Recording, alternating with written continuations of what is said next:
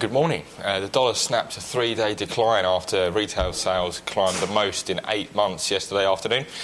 Further evidence of a strengthening economy as the Federal Reserve considers its first interest rate rise since 2006. However, the US dollar did depreciate again, although not as much as a Canadian dollar overnight, as crude oil plummeted through 60 handle for the first time in 5 years.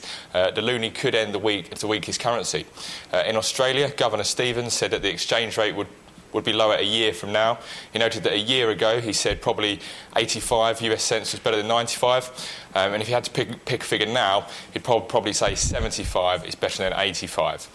On the data front, New Zealand Business Manufacturing Index dropped to 55.2 in November, so the Aussie and Kiwi have both weakened overnight, which is great news for buyers. For more information and where we think the markets are heading, speak to your Halo financial consultant and visit halofinancial.com.